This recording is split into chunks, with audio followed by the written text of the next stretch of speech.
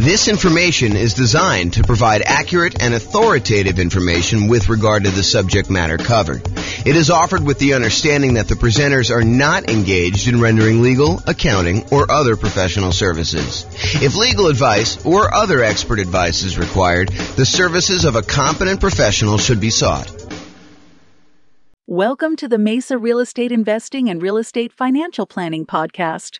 Learn all about investing in real estate in Mesa, Arizona, with a combination of real estate financial planning and modeling with numbers specific to Mesa, plus syndicated, more generalized recordings of live and pre-recorded real estate investing classes, not all of them specific to Mesa.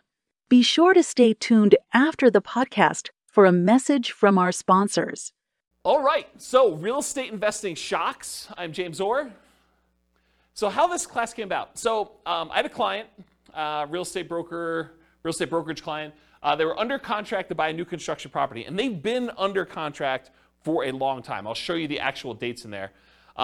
Some new construction, and this was an example of that, had an exceptionally long period where you're waiting for the property to be built. So in this particular case, they went under contract, and the builder said, your property is going to be worked on and finished in whatever it was, 6 months from now or something like that. So they were too far out for them to reasonably pay a fee to lock their interest rates. Because when you lock interest rates more than a certain number of 60 days or something in advance, you're a lender, right? So 60 days in advance, then it's much more expensive to pay for that lock. And there's usually a premium on that interest rate. It's not like you get that best rate. If you lock it within 60 days, you get the best rate. If you lock it more than 60 days, there's usually a cost to it, or sometimes there's a cost to it, and usually the rate's a little bit worse. And so they were like, hey, it's 6 months out, rates are really low. Let's see if they'll go down. I mean, there's always that chance that they'll possibly go down because they've been going down for so long. But they did not lock their rate. So what happened was, they got within 60 days of closing. The builder calls on and says, hey, look, we're about 60 days out. You should probably lock your financing at that point. They call up their lender to lock the rate, and they were shocked. They called me almost in distress, hey, we may not be able to buy this property because it's way, way worse than it was. And so that's what we're going to look at. So this is historical interest rates and where they went under contract. So this is going all the way back to probably 1970 or so. You can see rates were at 7.5. They kind of went up in the early 80s to whatever this was, 18.5 or so. Kind of came down all through the 2000s, all through this. And then by the time they got and went under contract, they were not at all-time lows. That was probably 2021 or whatever it is according to this chart. It kind of went up from there, went down a little bit, but it had gone up the tiniest bit. And so when they went under contract, they were at this little mini peak. And so there was almost a thought of, well, maybe rates will go down, right? I'm not going to lock right now. They've been a lot lower within the last couple of years. Maybe they're going to go down. But if you look back historically, this was ridiculously low. And part of what this class is going to go over is this idea of understanding history and understanding probability of what are the chances this is going to happen to me and what could happen to me. And so if you look back over this, you can see that there's a chance that they could have been really, really ugly, right? The chance of it going back up to 17, 18%, pretty low. But, it's been in this 5 range for a long time. I mean, definitely above 5 for quite a while. So for them to think that it was going to go low, maybe, but could also have gone a lot higher. And that's what happened. So this is when they went under contract at this little point right here. This is when they were closing. And so you can see the rates had gone up quite a bit beforehand, and the rates were much, much higher. On the next slide, I'll show you what the actual numbers were and the actual dates. But you could just see visually how this happened, right? And how this was a shock to people. And there's a couple people in this room that experienced this real time where they had something like this happen. They were about to buy a property. You were living in the property, at least one of you guys were living in the property with an option to buy it. And thought, okay, yeah, I'm just going to live here until my year is up because I'm nomading. And then once my year is up, I'll go qualify for a loan. Everything's going to look amazing. My numbers are perfect. If interest rates stay anywhere near where they are, my numbers are going to be awesome. I'm going to be able to buy this property. It's going to cash flow like crazy. This is going to be perfect. And I love the house. And then this happens. And interest rates go up and you're like, oh, I can't do it, right? I'm really, really close, but it just didn't happen. So that's the hard part. Okay. So here's what happened. The rate changed. It went from about 3.55% on February 3rd, 2022, which is when they went under contract, to 5.78% So from 3.55 to 5.78% by June 16th, 2022. That was an increase of 2.23 percentage points. So it went from 3.55 and it increased by 2.23 percentage points, or a 62.8% higher interest rate. That's crazy. And that's the shock. So their payment went from, and this is just principal and interest, their payment went from $1,929 per month to about $2,500 per month, an increase of payments of 29.6%. So their payments went up almost a third. If you thought you were going to have close to break-even cash flow nomading this property after a year or two, but now you're going to be negative $571 per month, that's shocking, right? You were going to go buy a property, you were going to be break-even. You thought, hey, look, if I'm able to get into this thing 5% down and I'm break-even on this thing in a year, that's amazing. And now all of a sudden you do it and you're like, oh, now I'm negative $571 a month, like negative almost $6,000, $7,000 a year. That's pretty insane. And that was the problem. So that's why this class exists, is I wanted to, while this was shocking, I wanted to put some perspective on all of the things that can come up that are shocking about investing in real estate. Because this isn't the only thing that can be shocking to people. But then also to point out that this shouldn't have been like out of nowhere surprise. Yeah, interest rates went up and that was kind of a surprise and stuff. But to understand that interest rates were at all-time lows and that it wasn't unreasonable for them to have gone up. And it wasn't unreasonable for a lot of these other things to happen. And then what I'm going to talk about is, they're not magic bullet solutions, but sort of like, what could you do to mitigate or to eliminate the shocks that could possibly come up? How can we get rid of some of these shocks? And so I'll give you a list of some things, and maybe you'll think of some other ones. It's the first time I ever taught this class, and so it might get better over time. But the idea is to kind of give you a list of the different shocks, and then talk about how we can mitigate and eliminate those things. So this kind of like interest rate moving up, it's not a one-time anomaly. It does happen. And so these are the last 6 times that we had interest rates increase by more than 1% in a relatively short period of time. So back in October 1993 to December 1994, over a 14-month period, there was a rate increase of 2.38 points. So not 2.83% in that it didn't go up 2%, but it went up, from whatever it was to 2.38 percentage points higher than that. Okay, so home prices during that period of time, they went up 3%. So if you're wondering, hey, if these significant increases in interest rates that we've had, do home prices drop? And the answer is no. So historically, in every single one of these cases, the interest rates went up. The home prices went up. So it went up 3% for that period of time. The number of home sales did go down by 11%. So we sold fewer houses during that period as interest rates were rising. We sold fewer of them, but prices were up during that period. From January 1996 to September 1996, over an 8-month period, we saw a 1.2 percentage points increase of rates, and home prices went up 2% during there. Home sales went down 2%, though. So it means we sold less houses, but they went up in value 2%. Yeah, Ben? Was that 2% over that 3-year period, or is that 2% annually? I think this is a 2% increase in home prices during this period. That's what I think it is. I didn't actually go compile the data. I got this, I think, from Freddie Mac's website. Here's the address. You may want to go read like their kind of like the analysis, how they put it together. But my understanding is that it was 2% over that period of time. Yeah. And this wasn't a 3-year period. It was only 8 months.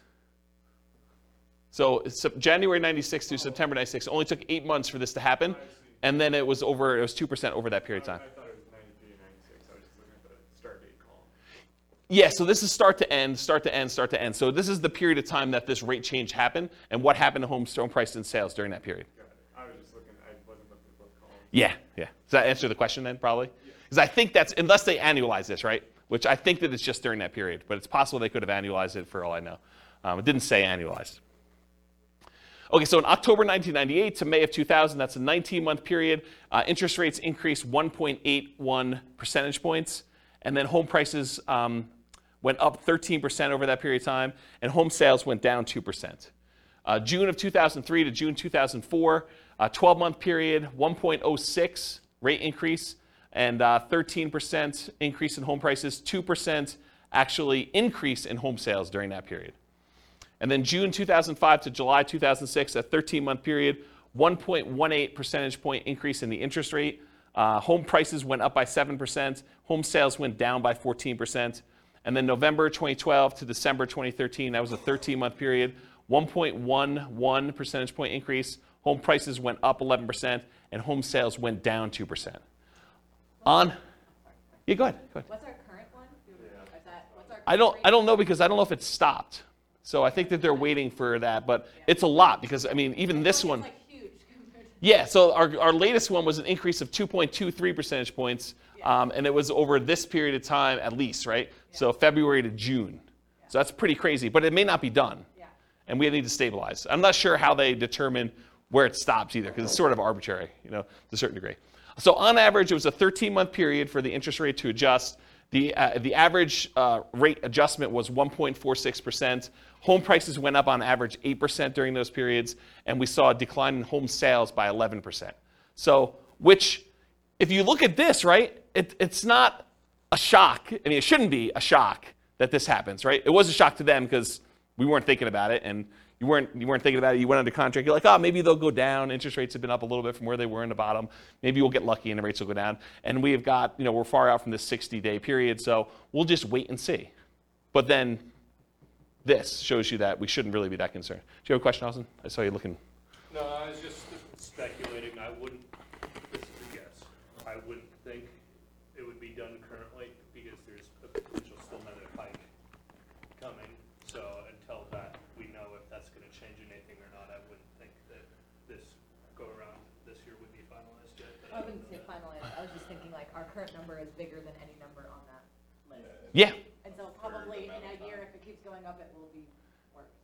Yeah. That's all I was getting. Maybe it's peak to valley too, right? Yeah. Maybe it's like they look at what the lowest was and the peak and they sort of determine where it was. It's hard to say. It's really hard to say. There's some speculation in the room for the recording about like whether we should use the current one now and whether it's going to continue or not. So we don't know. All right, any questions on this? So the idea though is that this is not like out of nowhere. You should not have known that this could possibly happen. It's happened before, 6 times at least, and maybe not to quite the extreme, but it's not that far off from what we've seen. And we'll have to see what happens. Okay, so here's a quote from Dan Sullivan. Basically, the quote is: if you've got enough money to solve the problem, you don't have the problem. And a lot of the issues that we're going to see are related to if you're willing to spend the money, it's not really an issue, right? If you can afford the difference in the price, the monthly payments, or buy down the interest rate or some combination of there two, it's really not that big of an issue. The challenge is a lot of times we don't want to spend the money or we don't have the money. And so we'll talk a little bit about that. Okay, so this is sort of a weird philosophy I have, and I've never heard someone explain it quite like I'm about to explain it to you. But I heard some slight variations on this. So if you have a variation, I'd be interested to hear about it. But here's this concept for me. If I'm walking down the street and I look down and I notice my shoe is untied, it is not a big deal for me, right? Like, my shoe is untied. Shoes with shoelaces get untied. It's not that big of a deal. So I expect my shoe to become untied because that's what happens. I don't complain to people. I'm not like, hey, guys, did you see this? My shoe, it's untied. It's a real problem. Like, this never happens. Like, it's just crazy. Can you believe this happened to me? I was walking down the street and my shoe got untied. You don't complain to your fellow investors that your shoe is untied. You don't let it remain untied, frozen in fear, unwilling to do what is required to fix it. It's not like, hey, what do I do? Like, my shoe is untied. There's nothing I can do about this. What should I do? This is crazy. It's never happened before. And you don't swear off wearing shoes forever because they've become untied. It's not like, oh, last time I'm ever wearing shoes, this is a big deal. I'm just not wearing shoes anymore. I'm going to go get Velcro. Or I'm going to not wear shoes with shoestrings or something like that. I just bend down, I tie my shoe, and I go on with my life because shoes become untied. And when I use this analogy, it's like you want to get yourself to the point where all the things that we know that can happen with real estate is like your shoe becoming untied. You got to expect it. Interest rates go up. Prices go up and down. Rents go up and down. Vacancies happen. Roofs go bad. Air conditioners go bad. Tenants wreck properties. properties values go crazy and they go up and you do really, really well. You sell properties, you make huge profits. I mean, all these things happen, both good and bad in real estate, and they should not be a shock to you. So the same thing happens with real estate investing. These shocks will happen. You should expect them to happen. You don't need to complain to everyone. You know that these things have happened. You should not be frozen in fear when they happen. You should do what is required to resolve the issue, and you should not swear off investing in real estate because they happen. So it's this philosophy of you got to get to the point where mentally it's like your shoe got untied. You got to trivialize it such that, okay, tenant's not paying rent. I got to do something about that. I call up the attorney, we do the eviction, or whatever it is that you do, you just deal with it. It's like your shoe gets untied. It's not a big deal. You got to just work through it. Interest rates go up. All right, I didn't quite get the rate I wanted, or you're under contract, you're more than 60 days out in new construction, you're like, oh, interest rates went down. That's good. It's like, your shoe's automatically getting tied for you in some ways, right? It's like good things happen to you. Does this make sense? Have you heard a version of this philosophy before where it's sort of like presented like this? Okay. All right. If anyone does, I'd be interested to hear about it. So non-shocks. So these are often shocks because you did not know to, and sometimes, expect them. Either you did not expect them or you didn't know to expect them. But you probably should come to expect them. A lot of things we're going to talk about tonight, they're going to seem like, yeah, that makes sense, but I don't always think about it when I'm doing the thing, and so I forget about it, and then when it's a shock to me because it happens, right? So this is thinking about things probabilistically, not this will always happen or this will never happen, but there's a chance, a small chance that this could be really ugly. There's a large chance that this is going to be fine, and there's a medium-ish, smallish chance that something could happen and it makes it, inconvenient where I have to bend over and tie my shoe, okay? So what are the chances you'll need to deal with this, and what do you do if it does happen? And here are some examples of the shocks that we're going to cover. All the contingencies you have in your contract, they're there for a reason. Things that you can terminate a contract on, that's why you can terminate, because sometimes you discover things while you're under contract that you were not as you expected. They're shocks to you. So we'll talk a lot about those. All the maintenance you have on properties, all the repairs you have in properties, and capital expenses that come up with properties. Guys, roofs go bad. You should budget to have to spend $5, $10, $15, $20, $50,000 on a roof. Whatever it's going to cost you to replace a roof, you got to know it's coming. Got to know ACs go bad. You got to know furnaces go bad. You got to know that flooring wears out. Kitchens get outdated or wrecked or destroyed by tenants sometimes. Bathrooms get destroyed. It's part of the thing. Your shoe becomes untied. Roofs go bad, right?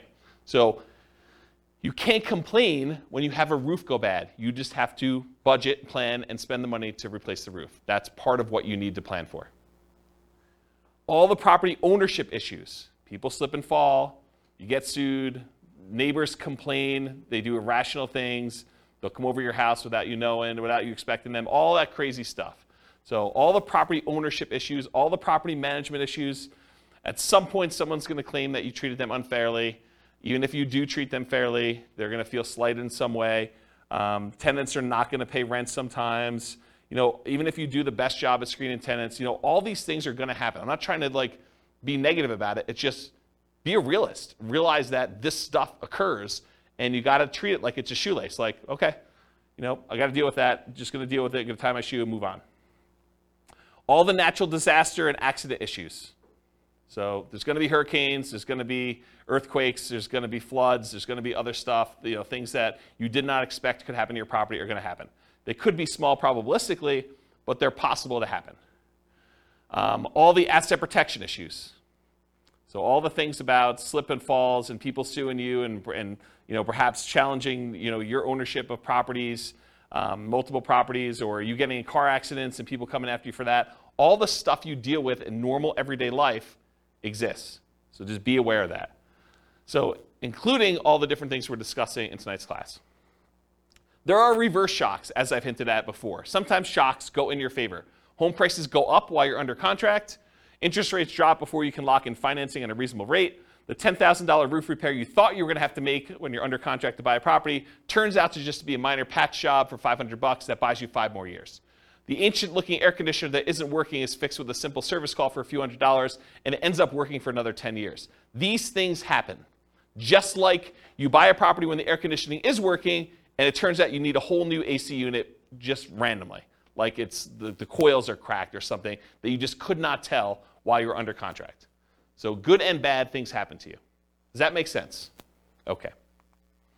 So here's the intent of the class. Raise your awareness of what the shocks are. Try to give you some of the simple ideas of what the possible ways are to mitigate or eliminate them, and that there are no magic bullets or magic solutions to many of these shocks. It's not like I'm going to magically solve the roof issue or the interest rate issue for you. I'll tell you some tips and how I think about it, what you can do for it, but they're not going to solve all the issues for you. So just realize that up front. Okay? Okay, so here's the class format. We're talking about shock, what it is, and then how to mitigate and completely eliminate it if possible. And then I use this abbreviation ME instead of saying mitigate, eliminate all night. So ME is going to be an abbreviation on the slides that show the mitigation, elimination sort of slides.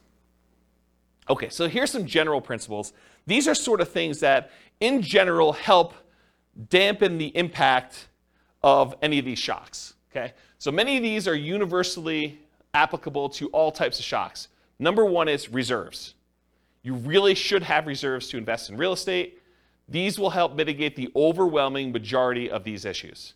Again, if you have the money to solve the problem, you don't have the problem.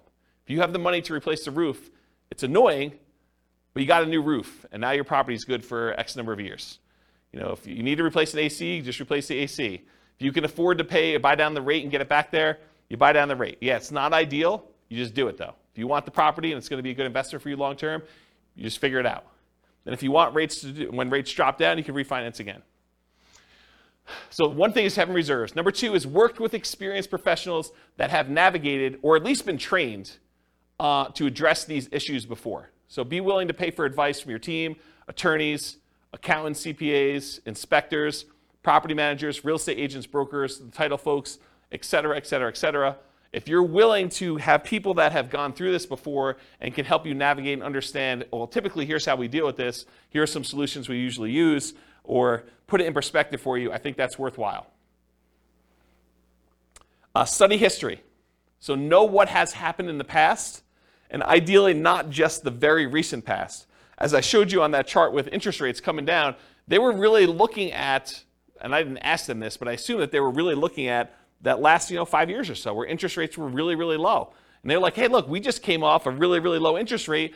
Maybe these rates are going down again. But if they look back over a very long period of time, they would have seen that it's not unreasonable that the rates did what they did, right?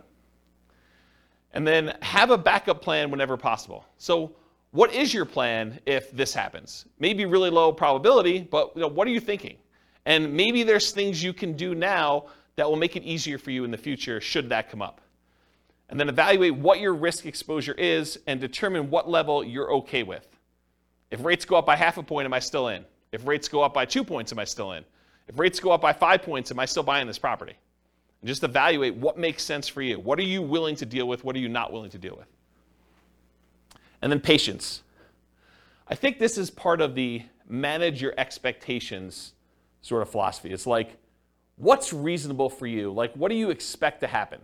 Do you expect every property that you go to buy that you will have no things come up on inspection, or that you'll never have a property go vacant, or you'll always be able to get the rent you estimated when you buy a property, or that rents always go up? You can always rent it for more than you rented it for the previous time.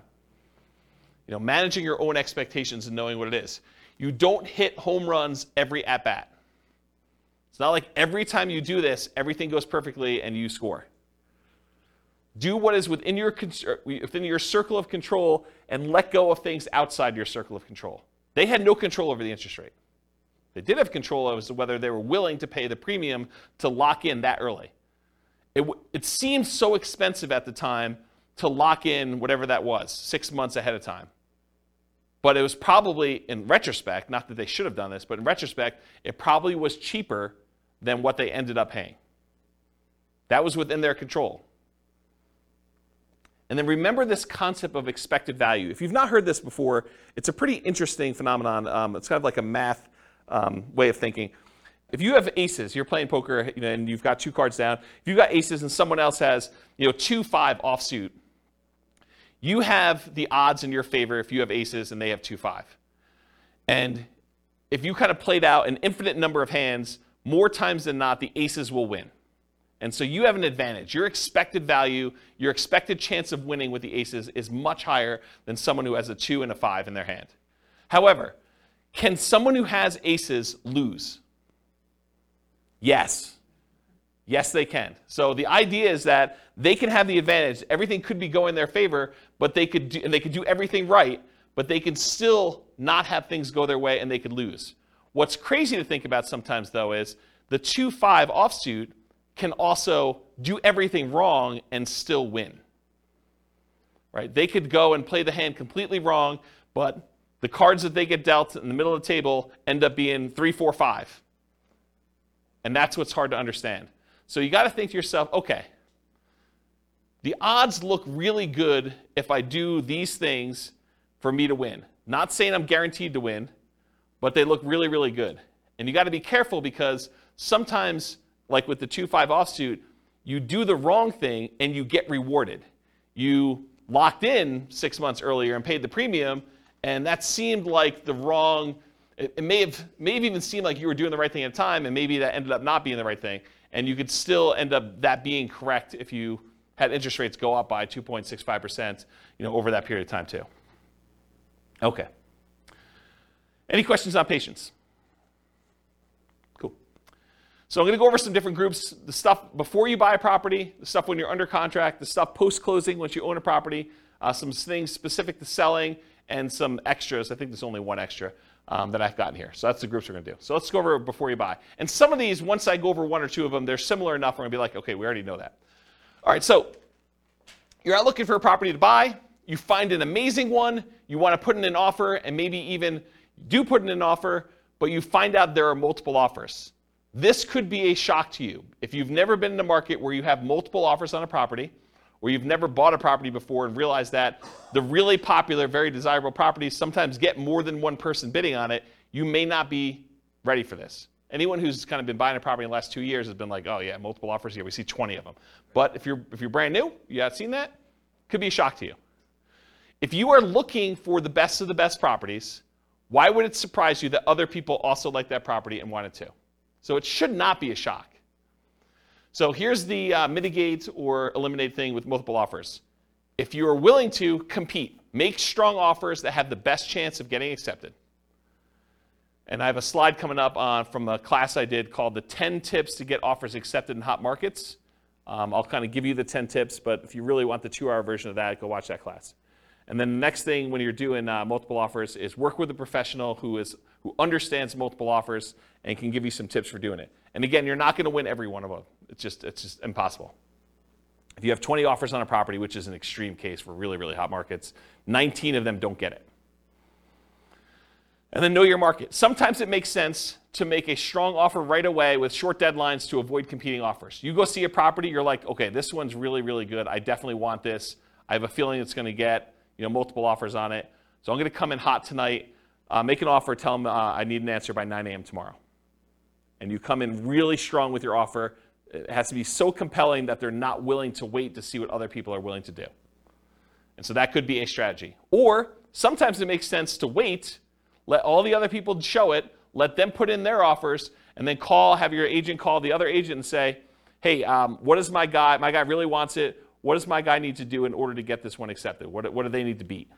And they can tell them, go ask your seller, because sometimes you're not supposed to give away the information without permission from your seller, but go ask your seller, say, look, if you want the best offer, I'm willing to come in and make it happen. You just need to tell me what that number is. And so there's an incentive for the seller to tell you what number it needs to beat. And it is impossible to always know which one of those options to go with. You can't know whether you should come in early or you can't know if you should wait, because there's maybe some agents or some sellers that are like, if it's a reasonable offer, I just want it, I want to get it done with. And sometimes it's like, I want what's happening at the end. Okay? Can't see? All right, cool. So 10 tips to get offers accepted in hot markets. So this is from a 2-hour class I did of the same title. And I'm just going to really quickly run through the list, but go watch this class if you want details. And we're sort of post-hot market as I teach this, but it could come back later, and then you definitely want to go review that class. So number 1, 10 tips, price. So improve on your price. Number 2, be willing to make up an appraisal gap. So if the property doesn't appraise, be willing to make up any difference or to completely waive that you need an appraisal at all. Number 3, use escalation clauses. So sometimes you'll want to say, I'll go $5,000 above the next highest offer. So you can actually use an escalation clause to increase your offer price to that. Number 4, call the seller's broker and find out what the seller wants in their offer to make sure you can match as many things as possible so that the seller gets what they want. Sometimes it's not always about price. A lot of times it's about price, but sometimes it's timing, or I really don't want to move the pool table, or I really don't want to do an FHA loan. As long as it's conventional, I'm fine. I've got concerns that it won't go FHA or VA or whatever it is. So you got to find out what the seller wants. You do that by calling the seller's broker. Have your lender call and verify and tell the seller's agent that you are qualified, you're going to close on the loan, that you're good to go.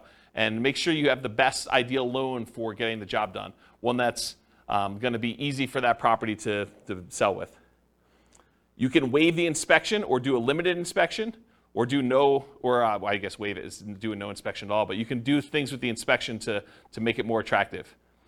You can look at what's happening in the neighborhood to make sure you understand what you're going to need to do in order to get that offer accepted. If all the properties in the neighborhood are selling for 10% above asking price and you're coming in at list price, it's going to be hard for you to get that offer accepted. Earnest money. So you could increase how much earnest money you're putting up with a deal. I think that signals some strength. You could also make your earnest money non-refundable so that if you don't close for any reason, you don't get it back.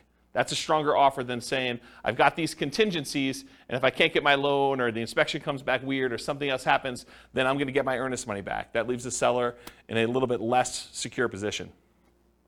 No conditional sale, so you do not need to sell your property before you buy this property.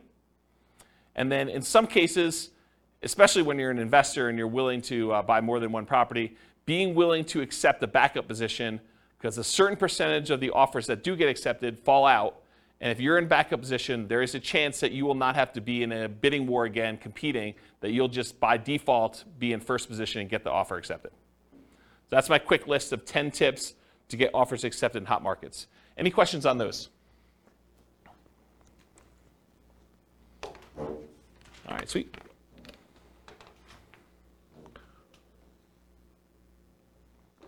All right, cash offers. So you're making offers where you're getting loans to purchase the property, but you keep getting beat out by cash offers. For some people, this is a shock. They're like, hey, look, I'm offering $10,000, $20,000, $30,000 over asking price, or maybe you're just asking full price. Whatever it is, you're making really strong offers, but they're not accepting your offers. You're like, what do I need to do? I offered $30,000 above asking price, and you wait 30 days and you see the property close and it didn't sell for $30,000 above asking price, but you were getting a loan and the person that bought it paid cash. So you're seeing that you're being beaten out by cash offers. What do you do about that? That's a shock for some people, by the way. They're like, why is this happening?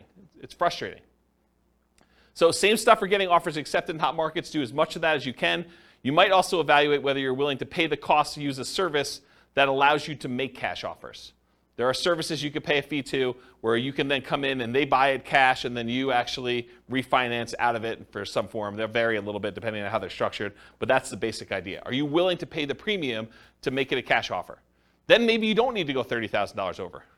Maybe you just need to pay 2 points or 3 points on a cash offer deal. Okay? Any questions on this? All right, limited accessibility.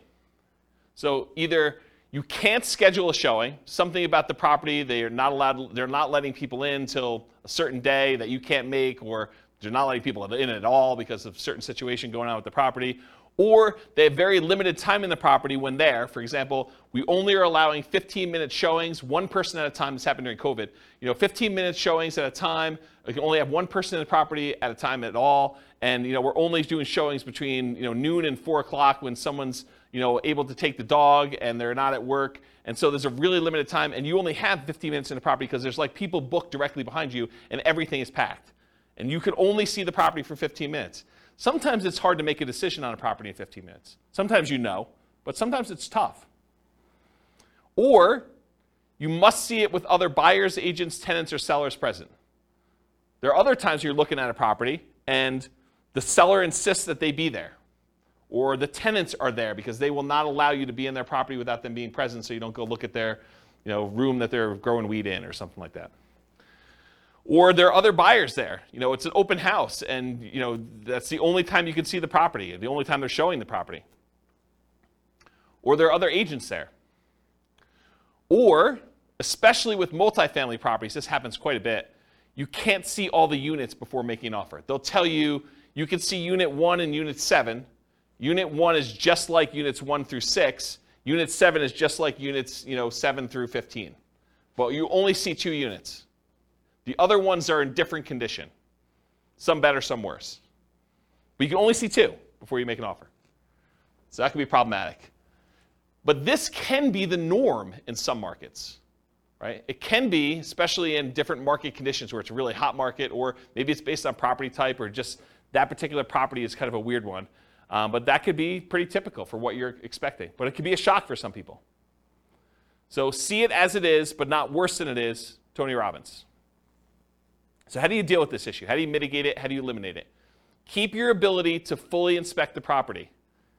And by inspect the property, I mean yourself and or any professionals you hire, inspectors, termite guys, radon, like all the different guys you want to come in and do tests as part of your offer. So don't give up your rights to do this testing if you're going to do that. But if you have to be competitive, sometimes you have to be willing to say, okay, well, I'm only going to do a limited inspection, even though I didn't get to see the whole thing originally. So you want to get a multifamily property bought in a really hot market. Sometimes you're like saying, well, I'm only going to do a light inspection. I'll just do a walkthrough of the other units, but we're good. I know what's going to be there. I've done enough of these. You got to be willing to kind of accept that risk if you need to do it. And then evaluate what your reasonable exposure is and what the probability is that will happen, and bake that into your offer. Say, look, I've seen enough of these at this point. There probably are some ones that need a full kitchen remodel, probably some that need a bathroom remodel. So I'm out at most, whatever it is, $15,000, $20,000, whatever number you put in for your remodels. And so that could possibly be the case. And I can't imagine every single one of them is going to be like that. So let's say half of them are. And so you could say, there's probably a X% chance that that's the case. So I'll go ahead and bake that into my offer. I know that I'm going to possibly have to come out of this. If it's better than that, great. If it's worse than that, yeah, I got a little worse of a deal. Okay? Any questions on limited accessibility? All right, not having all the information. So you're wanting to make a decision, whether you're going to make an offer or not, but you don't have all the information you need. Maybe you're missing HOA docs to be able to tell if you can use it as a rental, or that you could park your RV, or put a little ADU, additional accessory dwelling unit back there. Maybe you're missing solid rent comps. You're just unable to get rental comps for this particular property. You really want to call your property manager. They're not open until Monday. It's Friday night. You're looking at this property. You just can't get it to make a decision.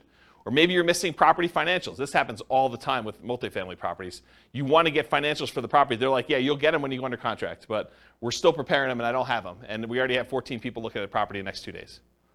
Got to make a decision. You're missing info on the condition of parts of the property you're unable to see. Snow is on the roof, tenants in one or more of the units. It's a hoarder house. You can't see past all the boxes and garbage. There's times when you will not have the information you need in order to make a decision. So how do you deal with, how do you mitigate or eliminate this lack of information? It's rare that you'll have all the information you need up front, especially with multifamily properties. You need to move forward to get more information, like going under contract, but keeping key contingencies. So if you're like, look, I really want to see the financials, well, make your offer, subject to you getting these financials and being able to terminate the contract if you can't get them. And again, you got to weigh this. If you ask for so many contingencies, it may make your offer weak and you may not get it to begin with. So you got to balance this act of, hey, look, I'm making an offer. I'm not demanding that I have the financials, but I really want to see them. But I'm moving forward regardless of what they are. And then you make your decision based on that. And sometimes doing things like what I just suggested of moving forward, but getting the information later comes at a cost. Paying for an inspection, paying for an appraisal, paying for professional opinion or advice on a property that you may ultimately not end up buying. That's part of the buying process.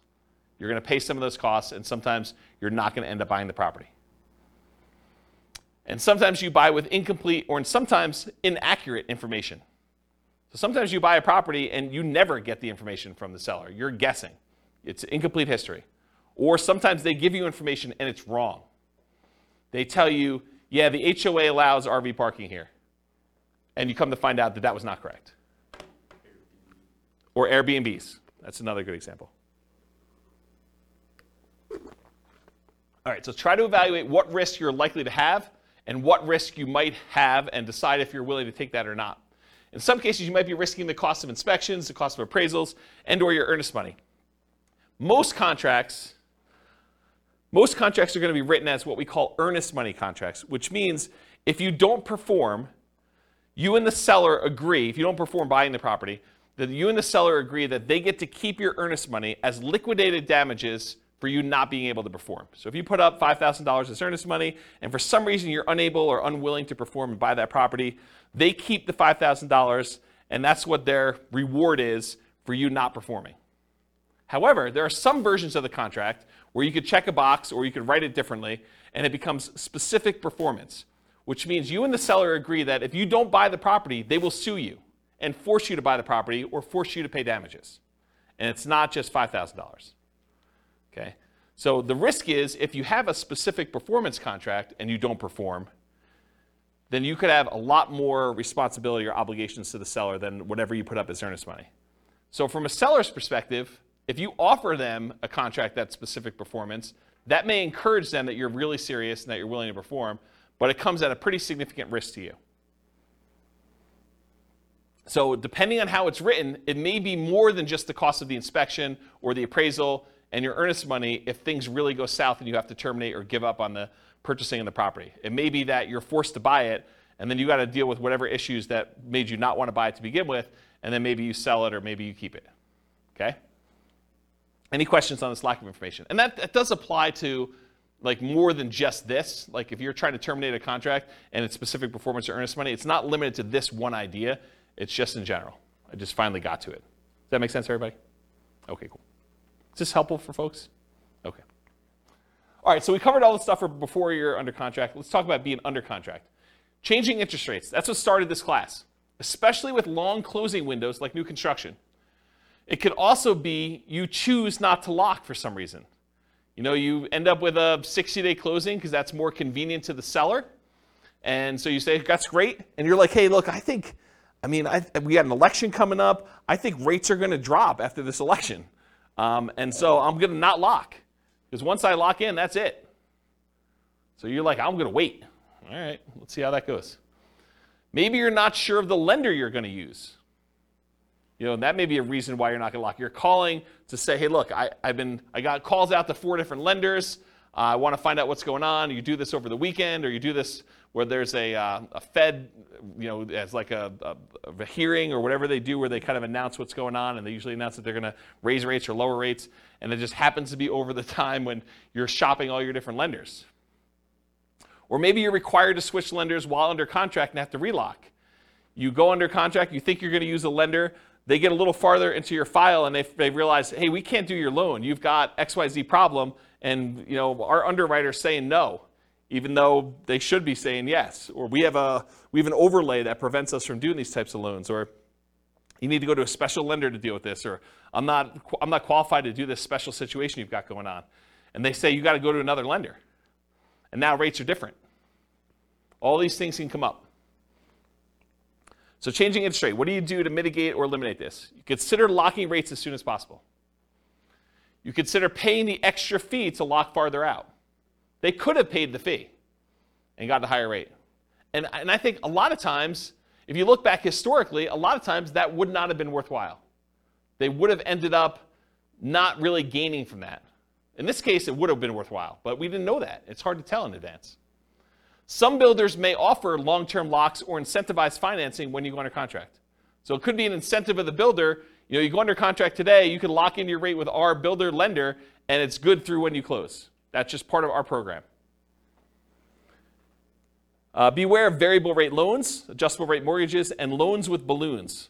So adjustable rate mortgages are mortgages where the interest rate can change. A lot of times they're fixed for 2 years or 5 years or whatever it is. And then after that, they can adjust. Sometimes they adjust once and they're fixed for another 5 years. Sometimes they adjust every month. Sometimes they adjust every 6 months. Sometimes they adjust every year.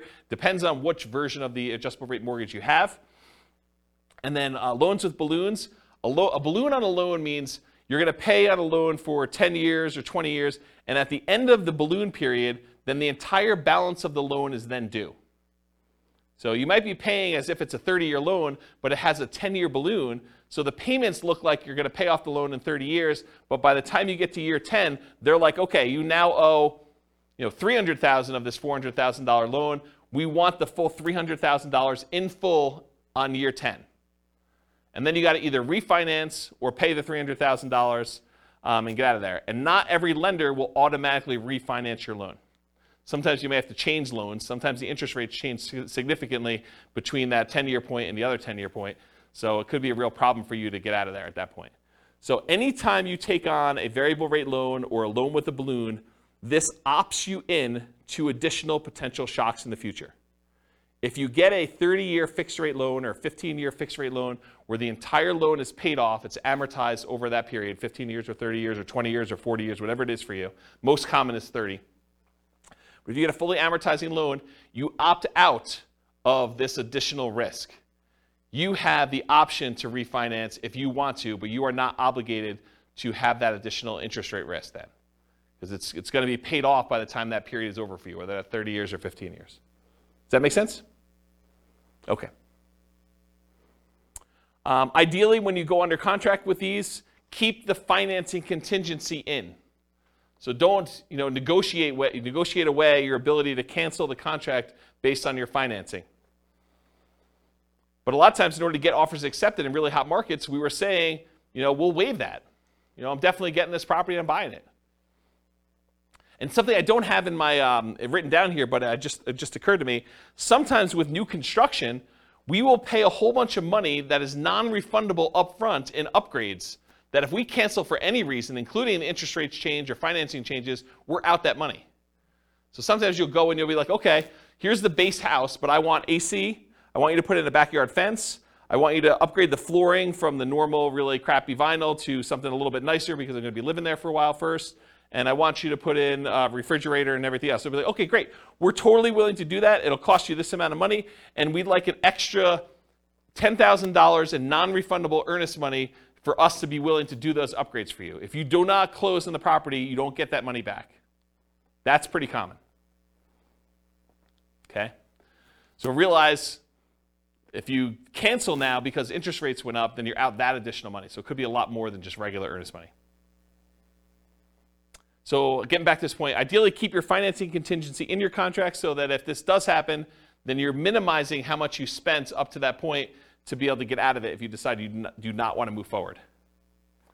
Another point here, if you could not lock now, and now if you could not lock and now you can't make the numbers work, you may need to terminate. So if for some reason you were unable or unwilling to lock, and now later on the rates don't work for you, you may need to terminate or try to renegotiate if applicable.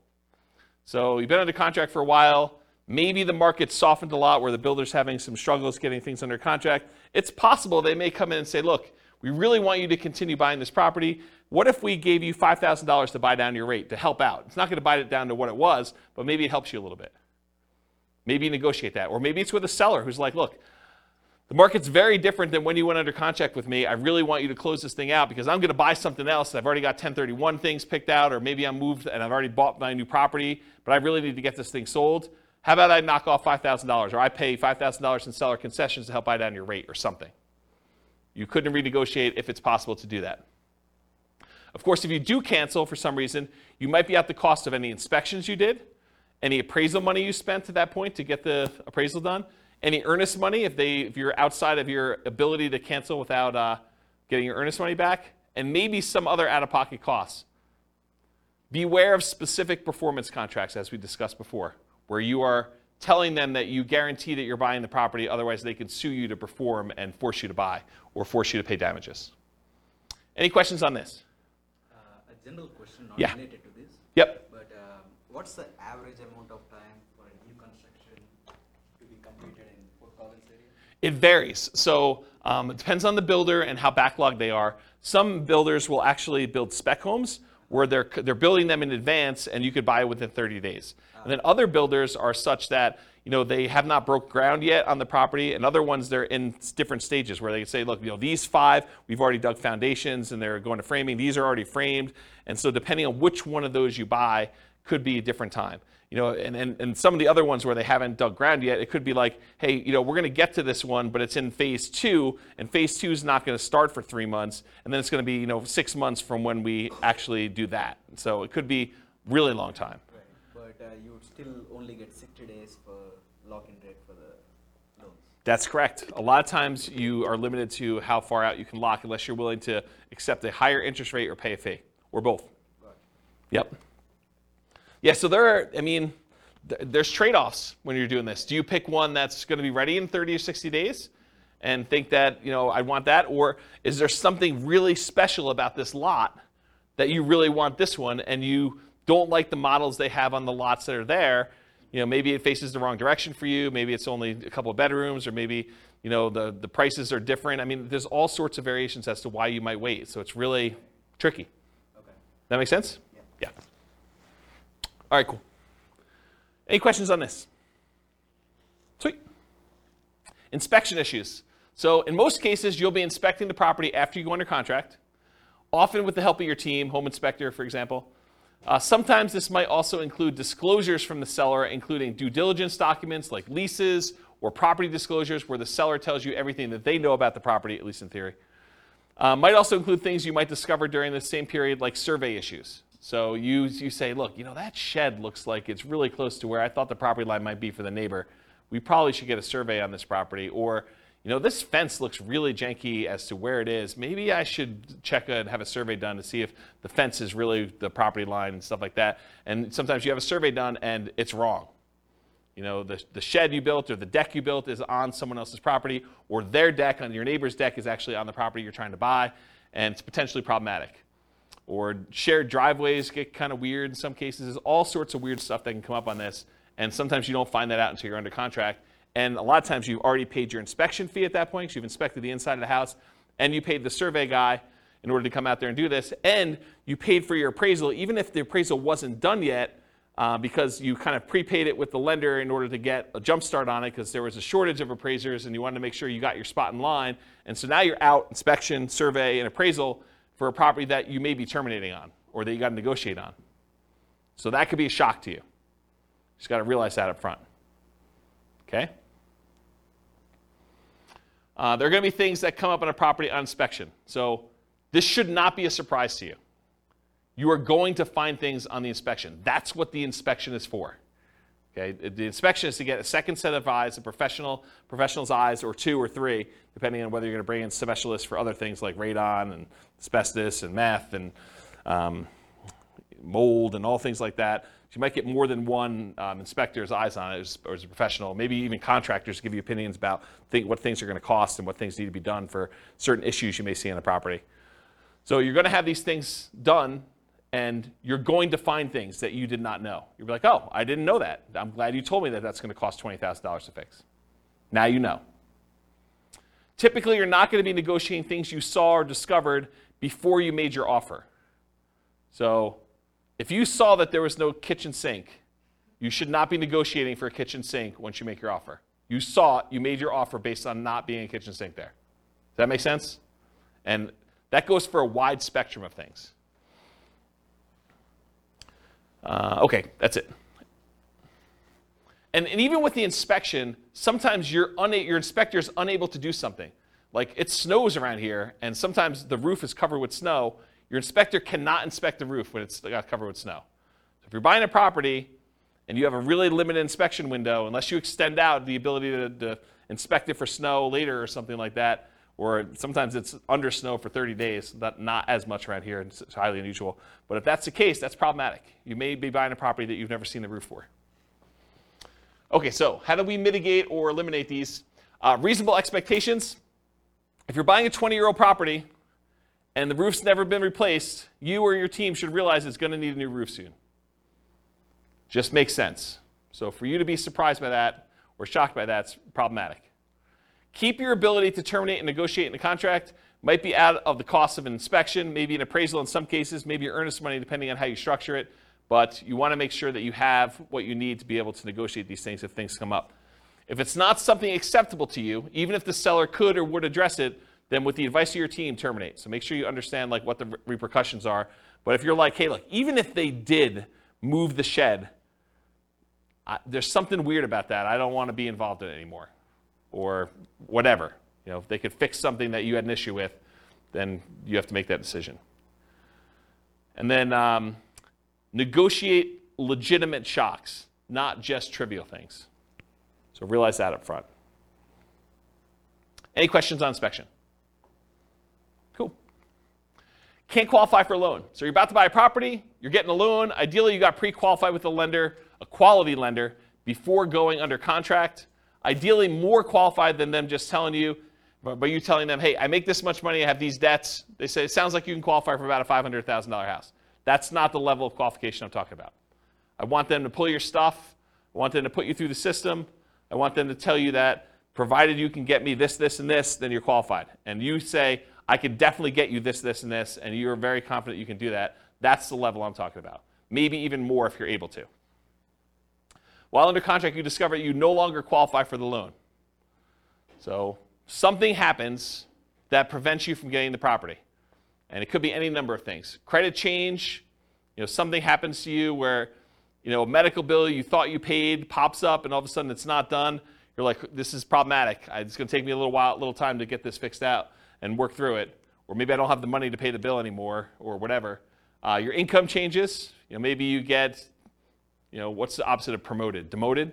You get demoted and you get put in a lower position job or something like that. Or you have to change jobs. Unfortunately, while you're under contract, you have a loss of job or something like that. If you have a significant injury or an accident that prevents you from working, if you get divorced while you're under contract to buy a property, or you have a death of a spouse, these types of things can happen, and they could change your situation and prevent you from getting the loan.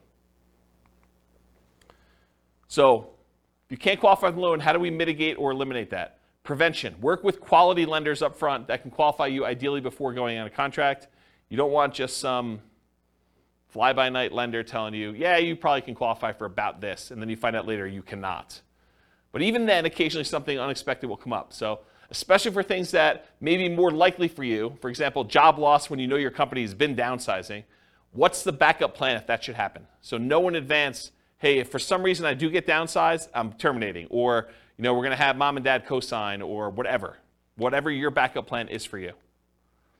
Or at a minimum, what's the cost to me if this happens, and am I okay with that? What's it going to cost me in inspections and appraisals? And there are some cases, it's very rare, where a lender will eat the appraisal if for some reason you don't qualify for the loan. It's pretty uncommon, but in some cases they do. I know of one credit union around here that does. Actually, I know of another bank that does too. There's 2 banks that I could think of that do that, but I don't think of anyone else. Do you know of anyone else that does that? Yeah, it's pretty uncommon. So be super careful about that, and you could lose your earnest money. Sometimes there are deadlines for you to object to being able to get acceptable financing, and sometimes that deadline will appear days before your closing. So imagine for a minute they say, hey, look, your loan objection deadline is the 25th of the month, and we're closing on the 30th of the month. So there's a 5-day period when you cannot get your earnest money back if something happens to you. If you lose your job in that 5-day window, you don't get your earnest money. Because your last day to object to you not being able to get the loan was the 25th. But your closing is set to be the 30th. So if you get in a car accident, get injured, get divorced, something happens to you or your job, credit score changes significantly enough, all those things can impact it. I had a client once, was under contract to buy a property, and they got married while they were under contract. And when they went down to the bank to open up a joint checking account, because they were buying the property together, it was like, they're getting married, they're going to buy a house. Went down to the bank to open up a joint checking account, and the banker, very innocently, and to help them, I'm sure, said, would you like overdraft protection on your checking account? They're like, yeah, that sounds good. Let's do overdraft protection. So they went and did that. They opened up, by getting overdraft protection, they opened up a new line of credit. It changed their credit score enough where they barely qualified for the loan because it actually gave them a hit to their credit score. So be super careful. Talked about that. All right, cool. So what happens if you can't get insurance on a property? Sometimes you can't get insurance at all. You go to buy a property and you realize this is uninsurable, not able to get insurance at all. More commonly, you might not be able to get reasonably priced insurance for the property.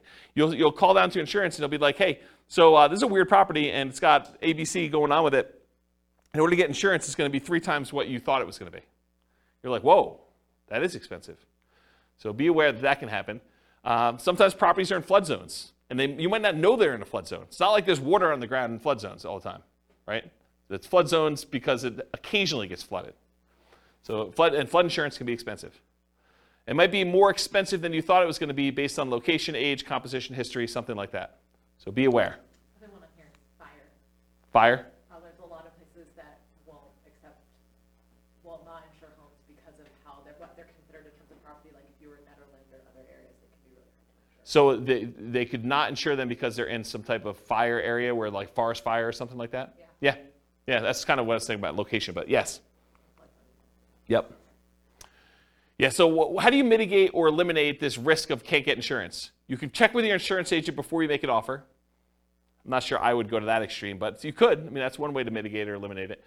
Sometimes you still run into the unexpected, though. They give you a quote, think it's something, then when they finally formally submit it, something weird comes up. Most lenders require insurance if you're getting a loan, so are you willing or able to buy the property for cash if you can't get insurance on the property? And is it that good of a deal? You could also try alternate insurance providers, other insurance agents, especially ones that do more unusual policies. So I had a property once that I personally bought, and I don't remember the details. This is probably 20 years ago at this point. But there was some really weird thing where I was unable to get insurance on it, and I had to go to like one of these really obscure insurance agents to get the policy on it. And it was a little bit more expensive. It wasn't that bad. It was probably like 50% more than what I was expecting it to be. It wasn't a deal killer, but it was unexpected. It was unusual. So realize you might need to go to some weird insurance company to do that. Won't appraise. You're under contract to buy a property at a certain price. You hire it and you pay for an appraisal. Usually you've already had your inspection and pay for that as well at this point. You might also have committed to other expenses, like paying for a moving truck and or storage units because you're getting ready to move. Maybe you close with a buyer who is purchasing your property that you were living in, and now you're living in a hotel with friends waiting for this house to close, and you get to the end and it doesn't appraise. So the property is not appraised for what you're under contract to buy it for. What do? You could negotiate with the seller to try to come to terms with an acceptable price for both of you. And it depends on the status of the market and whether they had 19 other offers behind you as to whether or not they're willing to negotiate that. Might mean you're paying more than appraised value. So they may say, look, it was $20,000 under the purchase price is $20,000 above what it appraised for. How about we split the difference? Well, you're paying $10,000 more than it appraised for. And how does that work out mathematically, down payment-wise?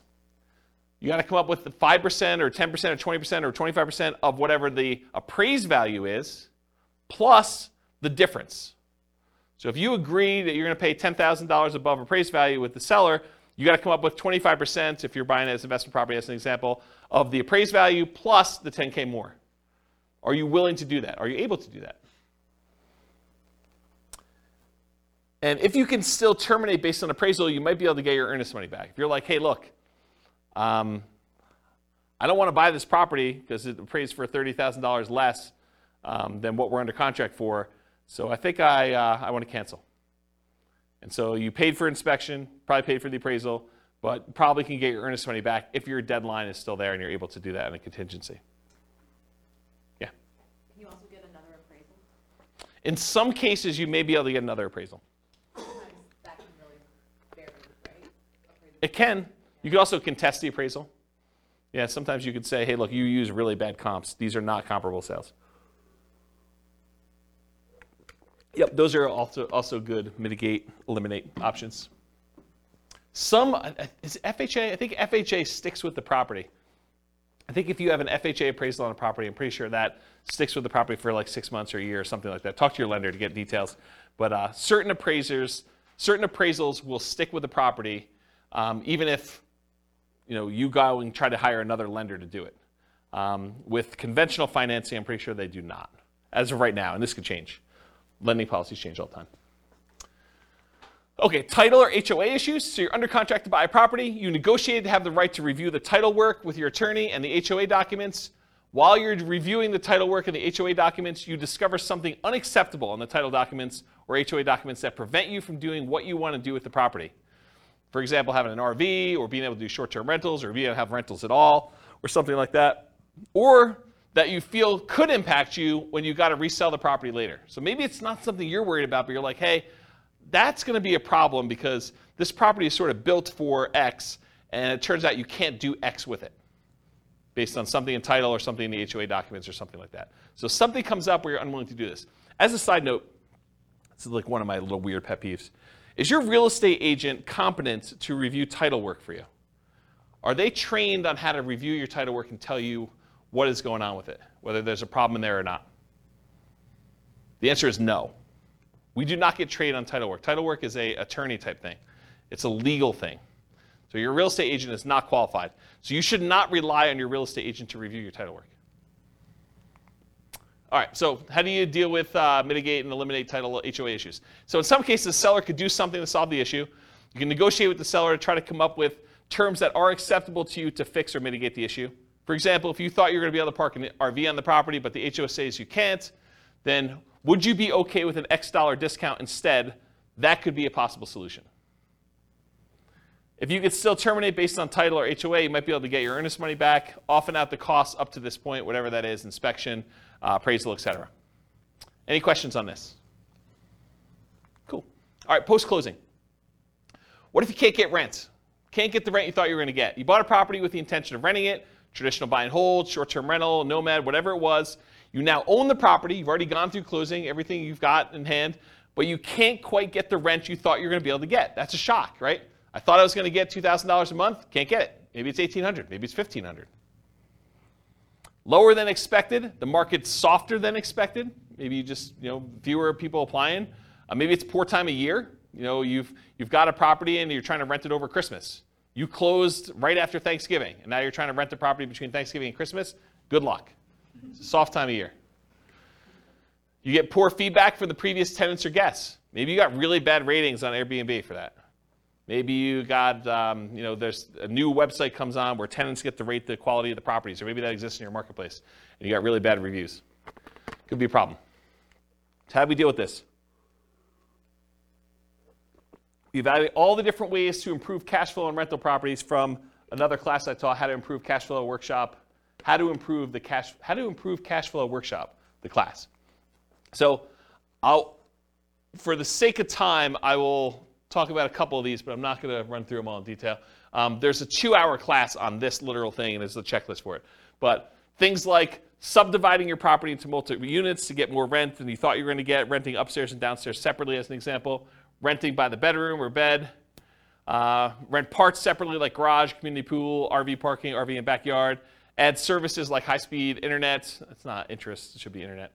Offer the property to a tenant buyer on lease option, lease purchase, or agreement for deed to increase income, reduce maintenance, charging pet rent, charging fence rent or carpet rent. They want new carpet, you charge them extra rent in order to pay for that, or extra rent for something else the tenant desires that you install. Let's see here. Maybe change the term of the rental agreement, daily, weekly, monthly, or basically go from a long-term, year-long lease with monthly rentals to short-term rental in order to increase rent. Maybe charge weekly or bi-weekly instead of monthly. Include done-for-you services like lawn care, snow care, removal, house cleaning for an extra fee. Can I convert it to a duplex, triplex, or fourplex or more? Can I rent out the property furnished to get more rent? Can I start marketing earlier and start a higher, more aggressive price to test prices? So all these different things. There's a couple slides on this. So go watch that 2-hour class. I'll put a link to it in the show notes. But there's a lot of stuff you could do in order to increase rents on that. All right, next one, undisclosed issues. You find out about undisclosed issues after closing. So you buy the property, you close, you're all excited, you walk with your keys, you go pull your car into the driveway when you get there, and the neighbor comes over and is like, hey, I am so glad you bought that meth house. We were really concerned it was going to be another drug dealer coming in. I'm so glad you guys bought that. And you're like, what are you talking about? This was a meth house? Oh my gosh, I didn't know that it was a meth house. That's a real problem. So you find out about something undisclosed after your closing. The seller may or may not have actually known. Maybe the seller didn't know it was a meth house. Maybe they were an absentee landlord and they were just oblivious, and they thought the calls from the police were just solicitations for raising money for the police fund, when they were really calling to say, hey, you got people serving meth or dealing meth out of your property. The inspector may have missed the issue. So it's possible the inspector did their best, but they couldn't see it or didn't know to look or just overlooked it or was just hiding or something like that. Or maybe you may have assumed it was a small issue when it turned out to be a more expensive issue. So, you thought this was going to be a $500 fix because you've had that issue in the past before and it didn't cost that much. But now they're like, oh, no, this is not a $500 fix. This is a $5,000 fix or $10,000 fix. We got to go in the walls and rip stuff out. And you're like, whoa, can't you just do this? They're like, nope, it's beyond that. Can't do that. So some common ones might be repairs or unable to use it the way you intended. Those are like the big groups. All right. So definitely how do you deal with these? How do you mitigate or eliminate these? You definitely get inspections done to help reduce the chances of this happening. Not saying it won't happen, but it definitely reduces chances. Get bids from contractors for repairs you're unsure about, and maybe even ones you think you know how much they'll cost, because with inflation, I'm finding that prices are way up beyond what I thought they were going to be. Okay, so if you thought, hey, in the past I had this done 5 years ago, it was X number of dollars, but now it might be 2X or 3X in some cases. This reminds me of a really funny story. So I bought my first house, had a wood-burning fireplace in it, and so I'm talking to my father-in-law about buying wood, like wood for the wood-burning fireplace. And I was like, oh, it came in these logs. I got to cut it up or something like that. He's like, oh, just go buy a chainsaw. I'm like, how much does a chainsaw cost? He's like, I don't know, $13, $14. I was like, what year did you buy your chainsaw in? He's like, I don't know, 78, something like that. I'm like, it's got to be over $100 today for a chainsaw. So you just never know with inflation and stuff. All right. Get advice from your professionals about being able to use the property as you intended. Typically, the seller is not responsible for making sure that you can use the property the way you desire. You could think, hey, I'm going to do this as a short-term rental. The seller is not responsible for making sure that you can use it as a short-term rental. You are. So you got to do that research and find out, make sure that you can do it.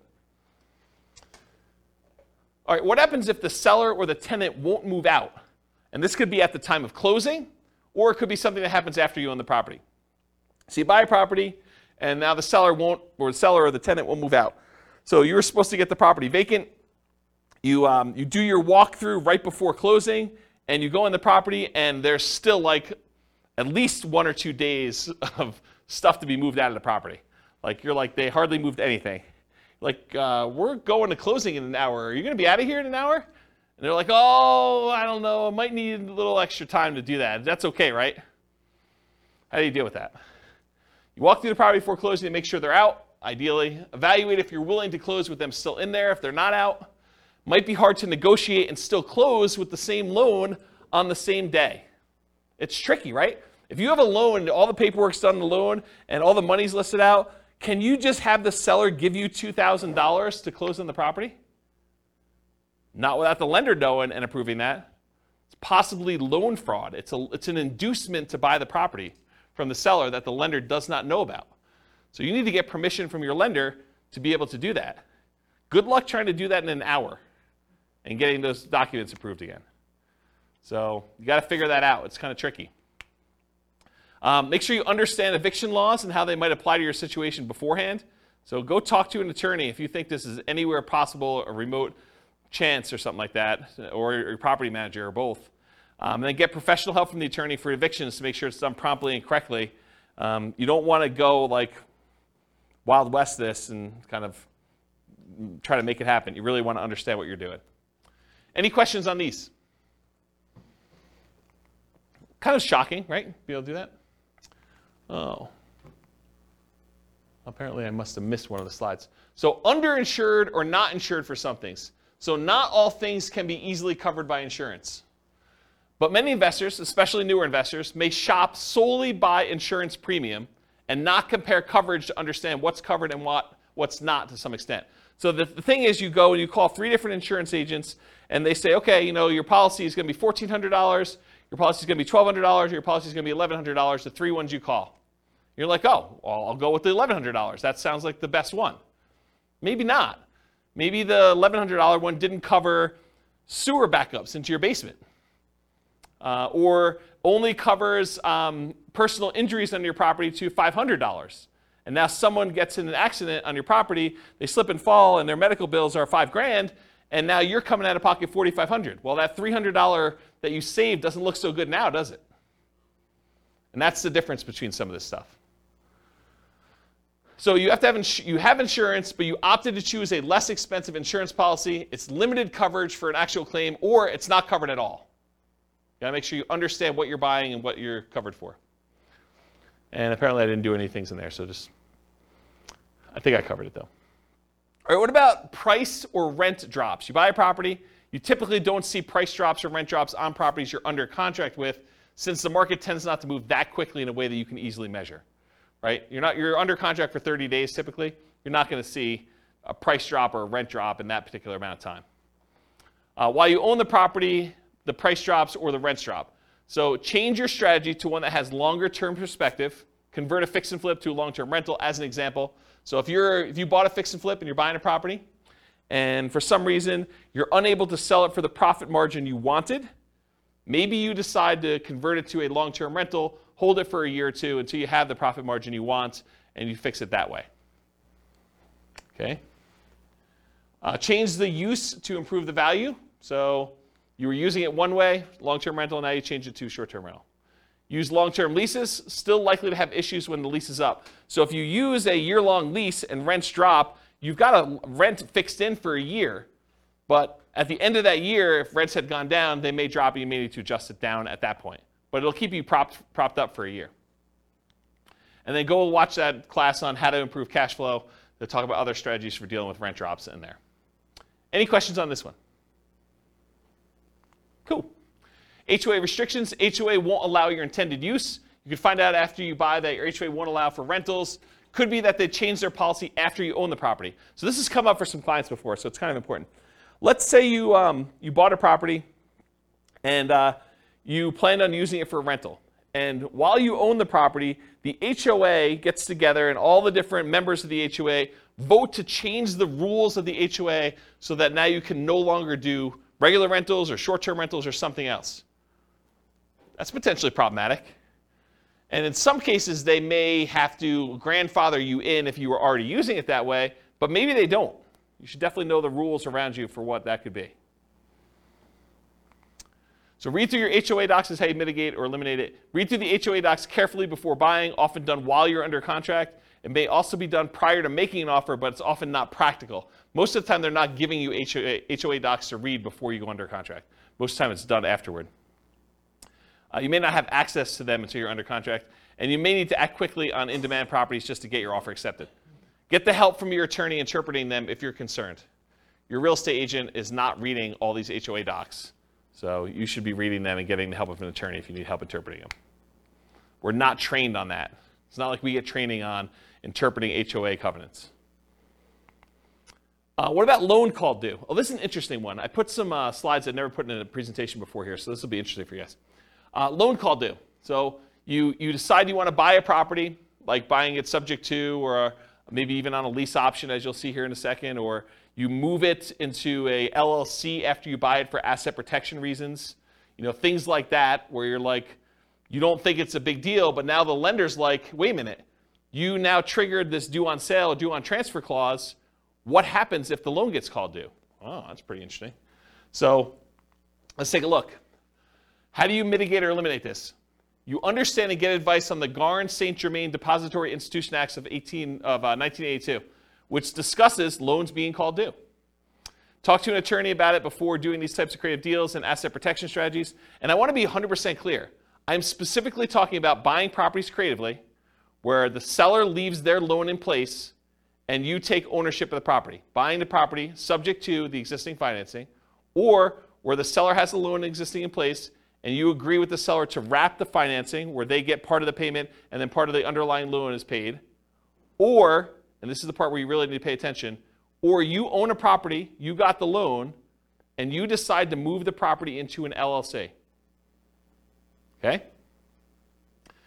So have a backup plan, be able to pay off the property, refinance, or bring it in to partner or refinance. So that's one of the things to do. Now I'm going to talk to you about the Garn-St. Germain Depository Institution Act of 1982.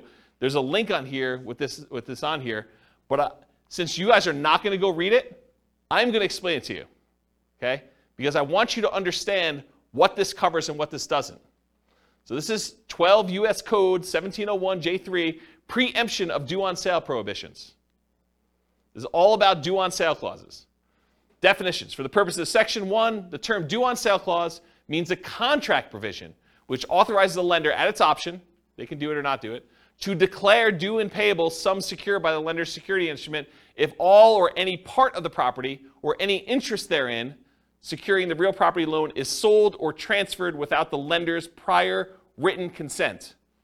So if you actually sell or transfer in the property without the lender's written consent, this is what this applies to. The term lender means a person or government agency making a real property loan, or any assignee or transferee in whole or in part of such a person or agency.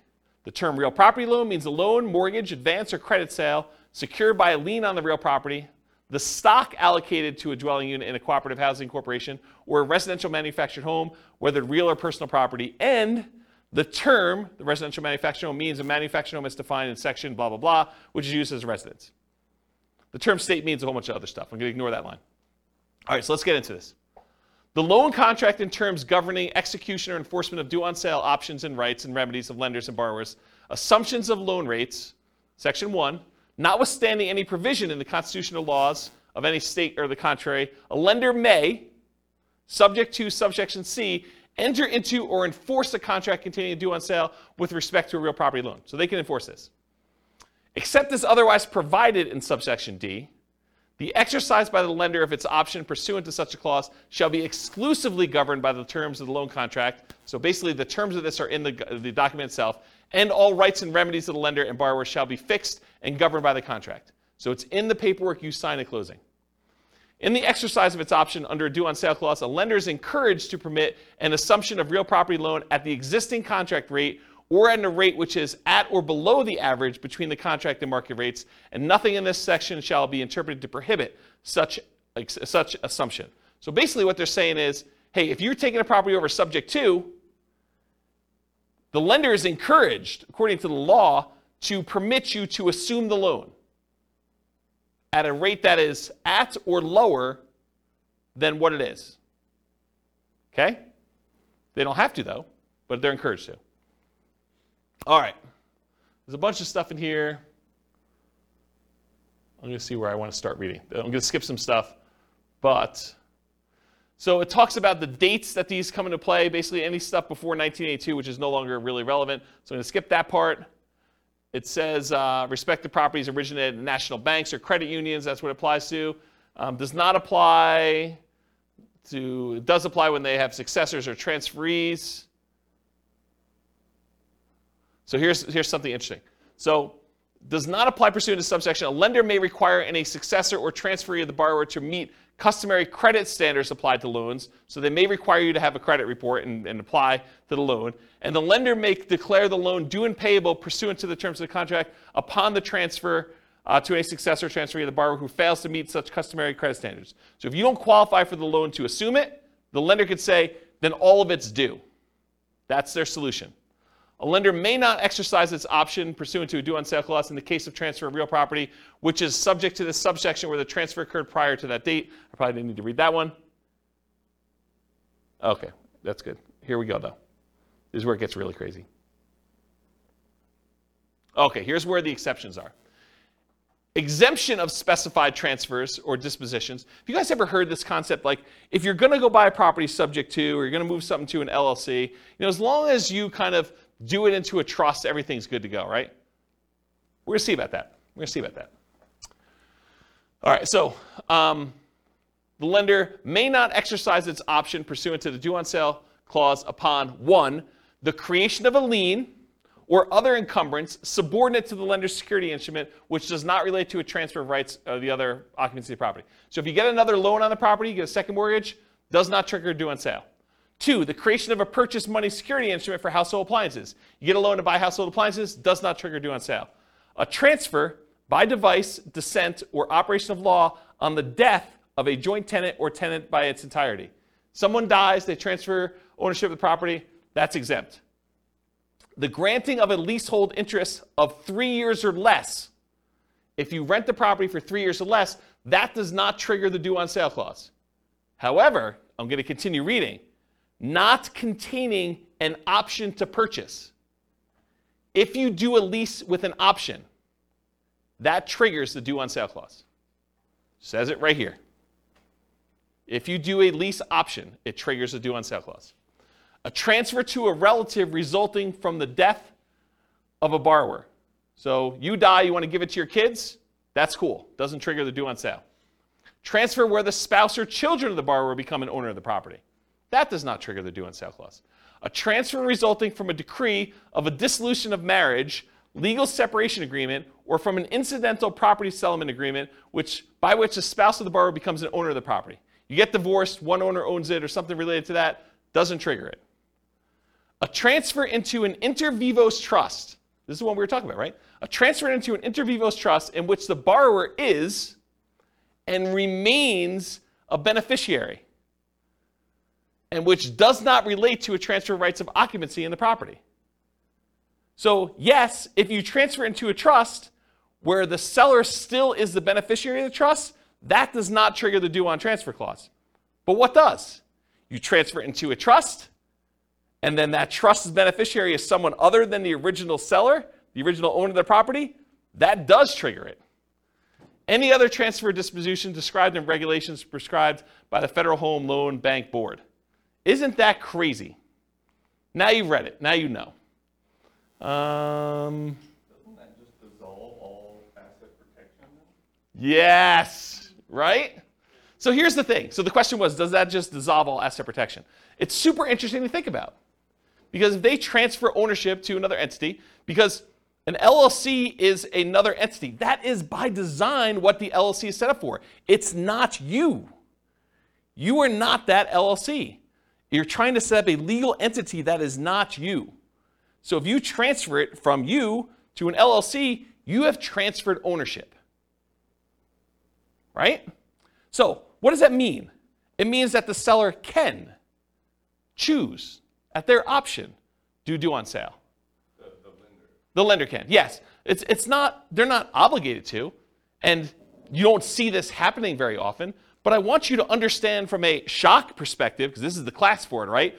That, hey, if you have a property you transfer to an LLC that you got a regular, like, conventional loan on and had a due on transfer clause, and you do this, don't be surprised that it could get called due, right? That's the point.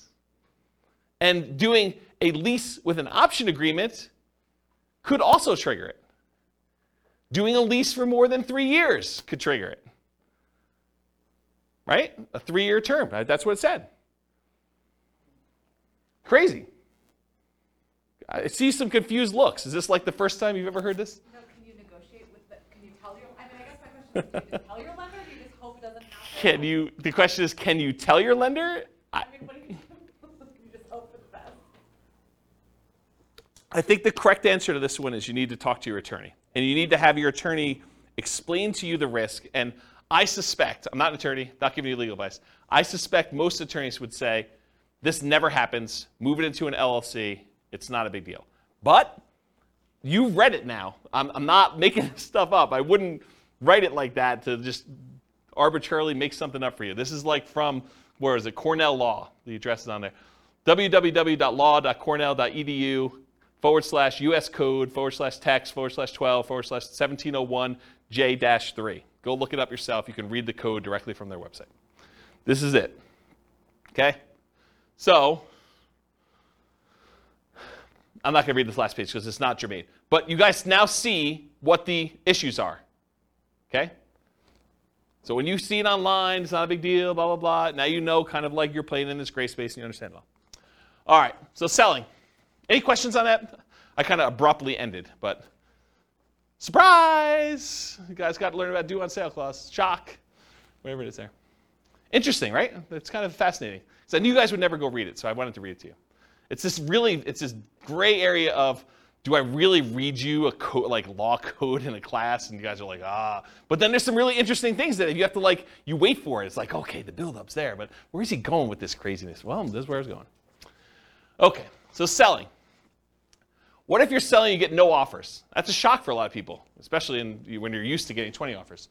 You're trying to sell your property, you're marketing it or hired a professional market for you, and you're not getting offers on it. So How do you mitigate or eliminate that? Increase your marketing, improve the desirability of your property, and I define that as change the price, improve the price in some form or another, improve the condition of the property, make it more desirable for them to want to buy it, or improve the terms or financing available for the property. Those are really the 3 levers you can pull, right?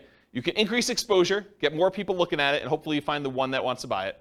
You can change the price to attract more people to it. You can change the quality of the property itself, or you could change the terms upon which you're selling it, or the financing is another way of saying that.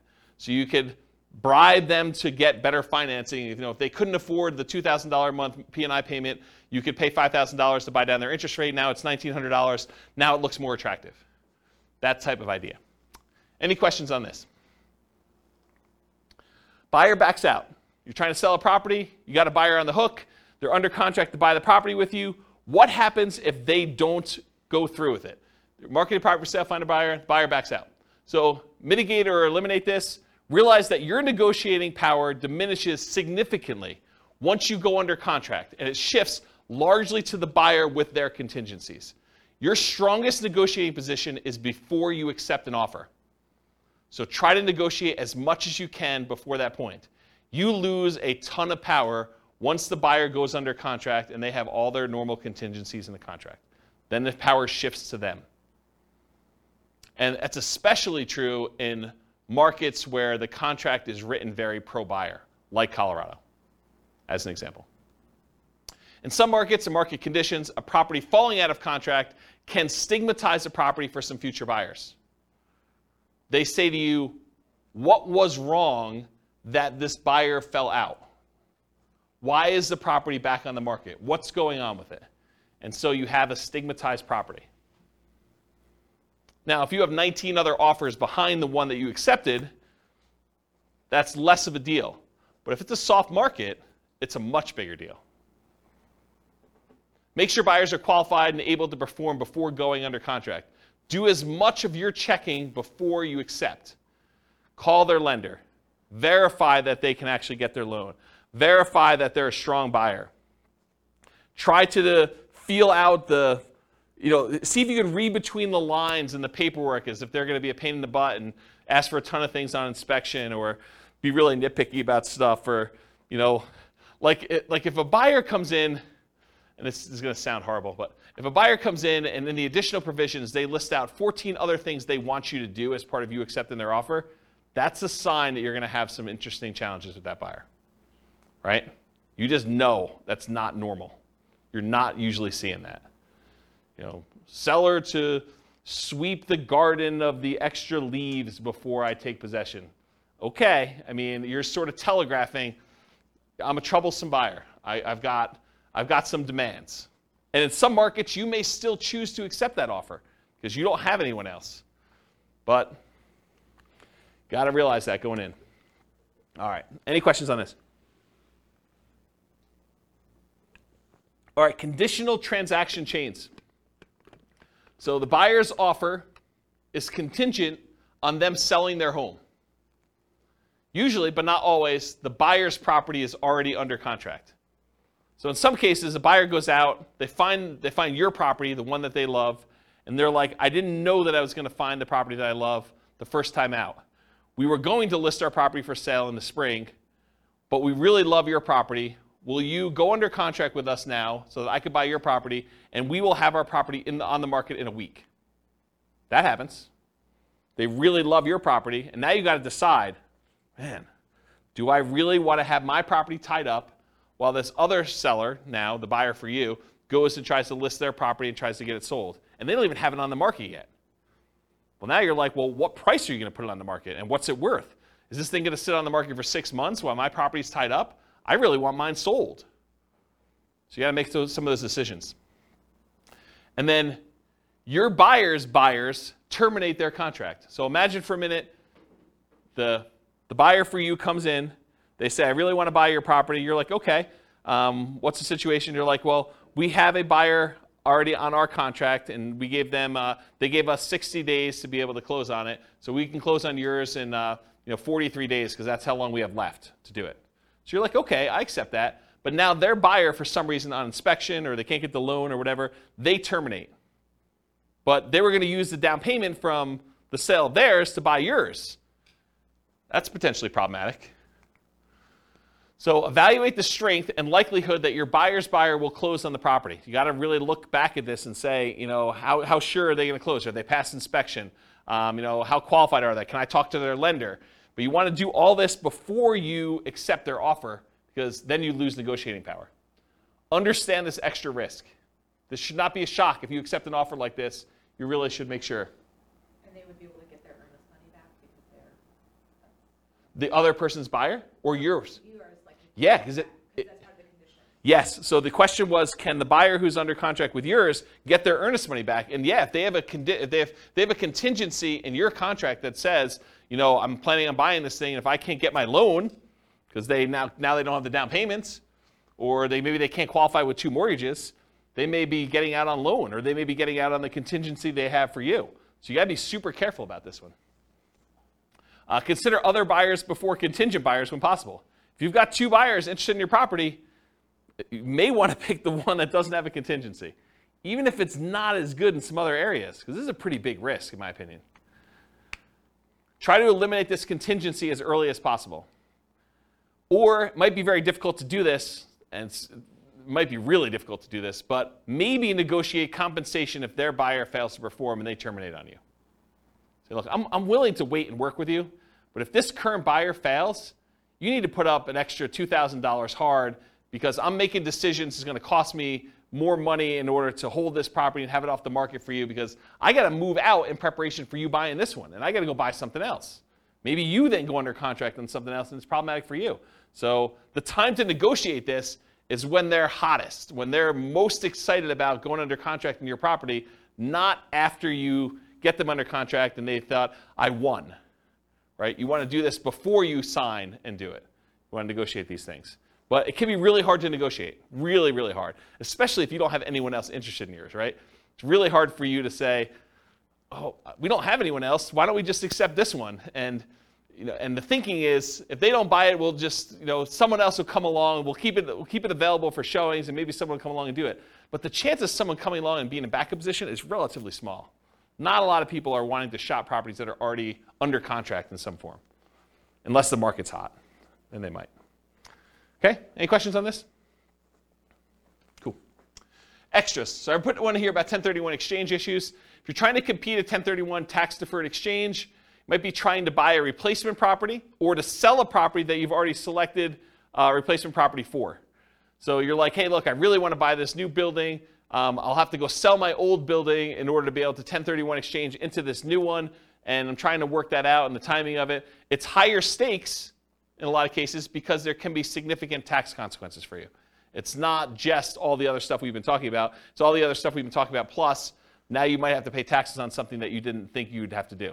And it's capital gains tax and depreciation recapture tax if it's a rental for whatever period of time you held it, plus if you have any rollover from previous 1031 exchanges. So it can be something that shocks you. Sometimes it's an issue with timing, especially with new construction. You try to buy a new construction property as one of the properties you're 1031 exchanging out of, and for some reason the builder delays. The contractor's there, or there's construction delays or supply line delays or something like that. You thought I was going to easily be able to do this, and now you're pushing up against a deadline, or maybe you're over the deadline. Sometimes it is an issue with inspection, appraisal, or other contingency where you're like, I really don't want to proceed with this because I've got this other stuff going on. So how do we mitigate or eliminate this? Get a contingency on your replacement that the sale must go through, or you can cancel and get your earnest money back. So when you're about to go buy something else, tell them, I'm doing a 1031 exchange. If my other one doesn't close, I'm not buying this one. And I want that contingency up and through as far out as I can get it, right? So that you know, or at least as far out as the other one's supposed to close. Maybe more if you can. Carefully consider your replacement property or properties. Make sure that you evaluate those as the probability of being able to buy those and whether they look like they're definitely going through or this kind of iffy one or whatever you got going on there. And work closely with your 1031 exchange intermediary, the company you hire to do the 1031 exchange, to discuss what this looks like if things fall apart. Either your buy side or your sell side or whatever. Make sure you have those conversations to understand how they usually deal with it. This is like that expert advice sort of thing, right? And then make sure you have a backup plan. Because some of the consequences for this can be huge. If you owned a property for a long time, it's appreciated a lot. Tax bill could be pretty significant for these. So we're not just talking like, I gotta pay $500 extra a month on a rental property because the interest rate went up. This can be orders of magnitude higher, right? All right, any questions on this? Otherwise, I'm going to do conclusion. So most of these shocks, if you think about the shocks we went through tonight, right? Should you anticipate most of these? Is there anything in there that's really a surprise? No, once I told you what they were like, yeah, I mean, this makes a lot of sense. They should be anticipated. You should see them. You should understand that these are likely to happen. Now, what probability? What's the chance of them happening? Could be really small, could be very common, right? So you got to understand where we are with that. But getting professional advice and guidance and having reserves can help mitigate most, if not all, that we're likely to experience. Can you see that? Why having reserves can just say, okay, yeah, that's annoying, but if I want to do it, I'm still going to do it because it's just a little bit more money. And sometimes it's just money at different times, like the roof. It's not like you didn't have to do a roof. It's like a roof's coming. It's just now I had to do it at a time that was inconvenient for me. Study history to better understand what can happen. So it's helpful for you if you can look back and say, hey, interest rates have been a lot higher than where they are now. The chance of this thing going up from here is really high. And knowing that that's a real risk for you. Okay? Any questions? Was that helpful? Kind of a crazy class? Surprise. Surprise at all sorts of stuff. I really like that due on sale thing. I think that was pretty cool. No one goes and reads. They just say, on the internet, they say if you do a trust, that's how you get around it. Don't ignore what the law actually says. Just do the trust thing. Okay. All right, cool. No questions? Awesome. Thanks for coming, guys. I do appreciate it. I will see you all next week if you're coming. Bye-bye for now. With home prices up, mortgage interest rates up, and rents up, but not quite enough to counteract the higher prices and interest rates. Cash flow on rental properties in Mesa is harder than ever. Book a call with the Real Estate Financial Planner to apply our proprietary 88 strategies to improve cash flow on your rentals. See the show notes for a link to schedule your call and improve your cash flow today. If you're a real estate agent, lender, or professional in Mesa that wants to help our real estate investor listeners, consider reaching out to learn about collaboration opportunities with this podcast. We'd love to add more value to our listeners by having you assist our investors buy, sell, and finance their real estate investments. See the show notes to schedule a call to discuss collaboration opportunities.